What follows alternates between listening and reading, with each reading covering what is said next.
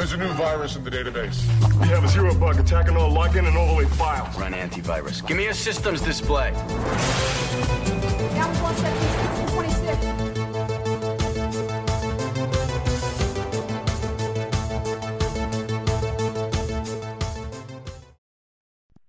Good day, everyone, and welcome to a new Rising Cyber episode.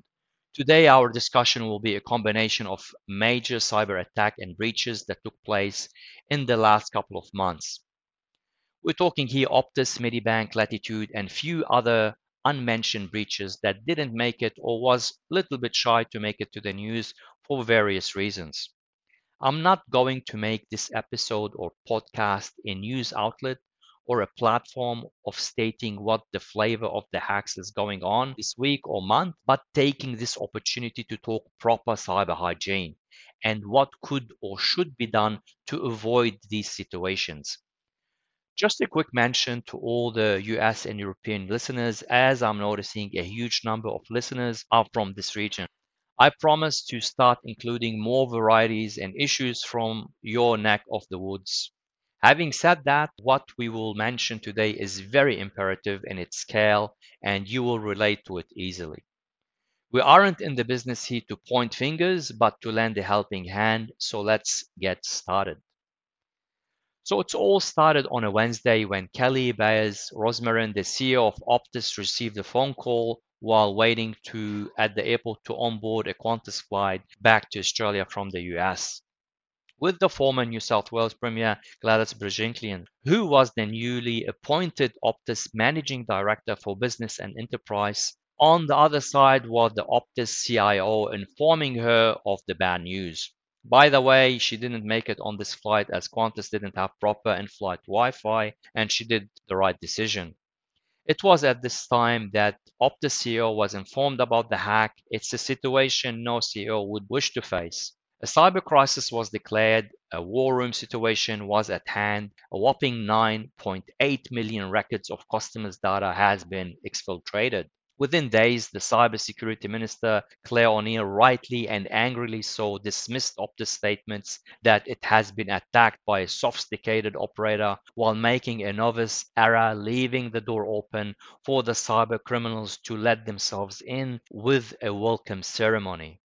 As it was known, Optus customer identity database was exposed via an API, thinking it was a gapped staging environment while it wasn't when they saved the production data there, which allowed the cyber criminals in without requiring any sort of authentication. Let's face it, this wasn't even a hack, it was a handover. This unrestricted public-facing API has been left there for 3 months. Another big mistake was customer data incrementing identifiers, which made the work of any malicious actor so easy, allowing them to just simply write a basic script that would exfiltrate the whole database of 9.8 million customers. These major big mistakes are still happening to this recent day, more than we think. As just recently, Service New South Wales exposed very sensitive customer data for more than 90 minutes on their website. Imagine people's sensitive data, such as driving license, exposed. And more disturbingly is that no questions were asked and no responsibility taken. Only if these organizations and government departments follow basic cyber hygiene, many of these cyber incidents could be easily avoided. Now, despite the fact that Optus owns few cybersecurity companies, they kept Mandiant on retainer to assist on occasions such as this one. The good thing Mandiant has done few incident response preparedness and understand Optus environment across people, process, and technologies. Interesting enough, Mandiant was already in engagement with TPG, another telecom provider in Australia, as their email servers were hacked and emails of 15,000 IINet and WestNet users were exposed. In a statement to the ASX, TPG apologized unreservedly. Remember this phrase, as you will see it mentioned on almost every statement after a breach. Seems that they all bought from the same cyber PR toolkit maybe. The most critical data Optus was scared it was compromised wasn't even the normal PII, driver license and passport, but data that all telecommunication firms are required to retain for law enforcement agencies. We're talking here details of customers' web browsing history, physical movement via mobile, tower pinging, and so on. Here we need to applaud Optus CEO brave decision, as despite the regulations that gave Optus few days longer to gather information, she made the decision to announce the breach at about 2 o'clock on Thursday afternoon, which is not long after she was made aware. This act of transparency we haven't seen or witnessed even in the newer breaches that took place after, meaning Medibank and Latitude, where we saw the CEOs taking cover. Doing so, Optus created a climate where cyber criminals can't easily profit, as going public very early creates a heightened awareness and means customers know to be on alert for phishing scams. Now, if Optus and all other telecom providers treated our data with respect and only kept what is required and necessary, and had proper cybersecurity architecture in place, as they missed the critical point of a basic cyber architect. One of the primary goals of cybersecurity architecture is to allow businesses to continue functioning without disruption and perform work functions despite whatever might goes wrong around them. And this is what we have as SD3 plus C. Secure by design, secure by default, secure in deployment and communication. I hope they include this in their post-incident lesson learned section. Using customers' data in such a manner is simply unacceptable, and the for Cybersecurity was a champion on this occasion. In incidents like that, it's take no prisoner situation. For Medibank, which is a private health insurance company, you can estimate how sensitive their data would be. It is one of those incidents that should be a case study taught on what is a typical phishing and account enumeration is, and how selling compromised accounts on the dark web works hand in hand to create a major data breach. That what we call or label in cybersecurity the salami effect, where smaller actions incremented will create a major problem. As they say, no raindrop blames itself for the flood, but they all play their part. Once inside, the threat actor identified the location of Medibank customer database and then used the stolen privileged credentials they bought on dark web and exfiltrated the 200 gigabytes of data by zipping these files and extracting them through previously established backdoors. This resulted for more than 9 million customers' data record breached, with records like names, date of birth, passport numbers, Medicare claims, you name it. It's exactly the data you don't want anyone to have. It's almost certain that the resurrected cybercriminal group REvil was responsible for this attack. At least here they went through the window and weren't invited through the door. But cybercriminals didn't even have to do any lateral movement, as the compromised attack was privileged enough to do all this damage. From some dark web chatter, it has been confirmed that the malicious actors persisted in Medibank network for at least a month before they were discovered. They even offered to sell Medibank their insight into the company's security systems and infra as part of the ransomware package deal. That's some good after sale support. Again, could Medibank have a proper 2FA in place? Any conditional access forcing more conditions to apply, or just a simple least privilege on display? And most importantly, a cyber awareness training. This would have been easily avoided. We need to stop blaming our staff and provide them proper cyber awareness training and stop calling these attacks sophisticated and complex. We will talk more and mention APRA as this is with Latitude connected and concerned with, and see if these frameworks are really working for us. Latitude Financial Services. Again, here we'll see an account compromise.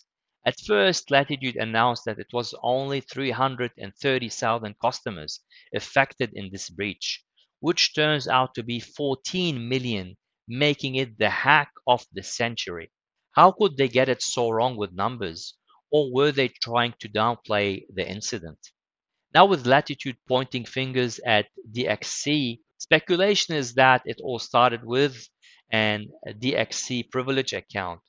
And as well, DXC issuing a cryptic announcement stating that our global DXC technology network and customer support networks are not compromised. All that add and confirm these speculations.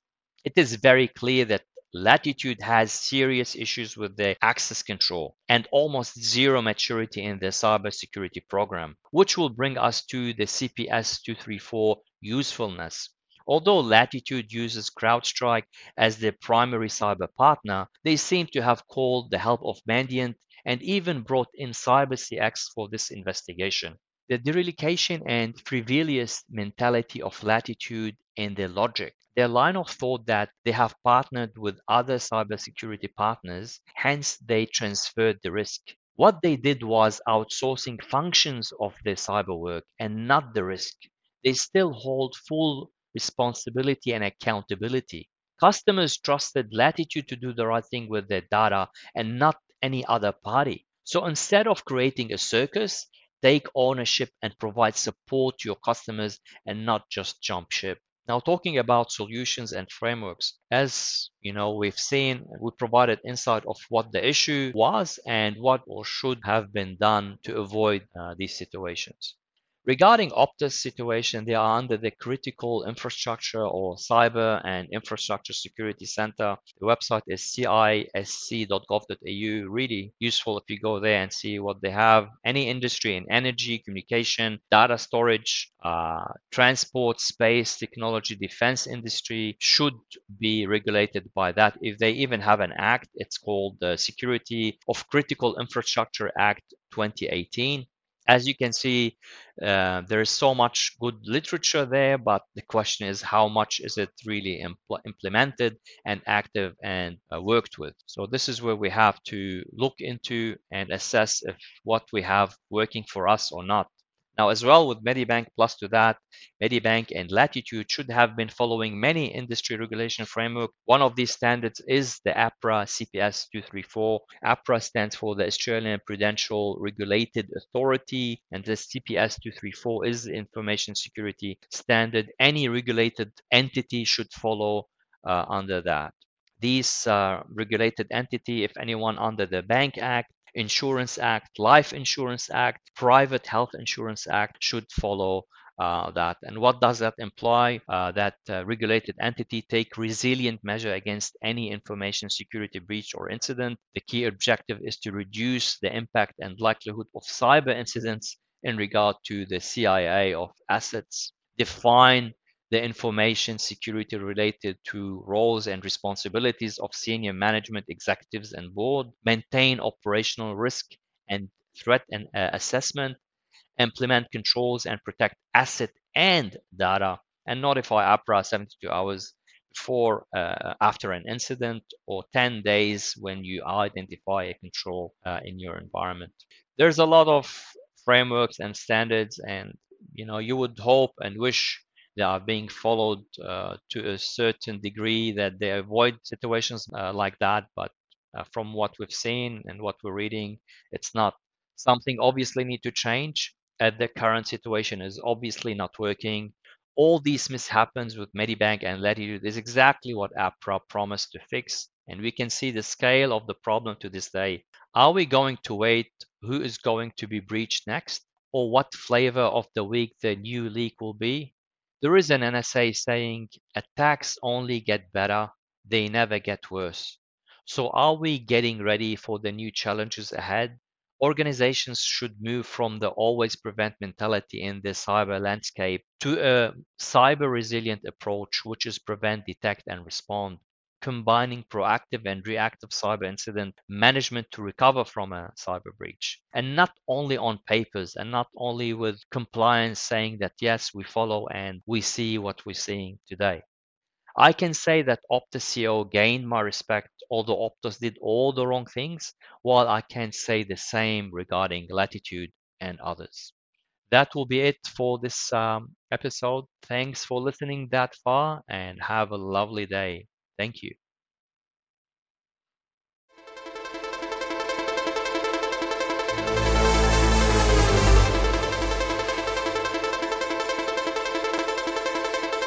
The Rising Cyber by Chad Sally B.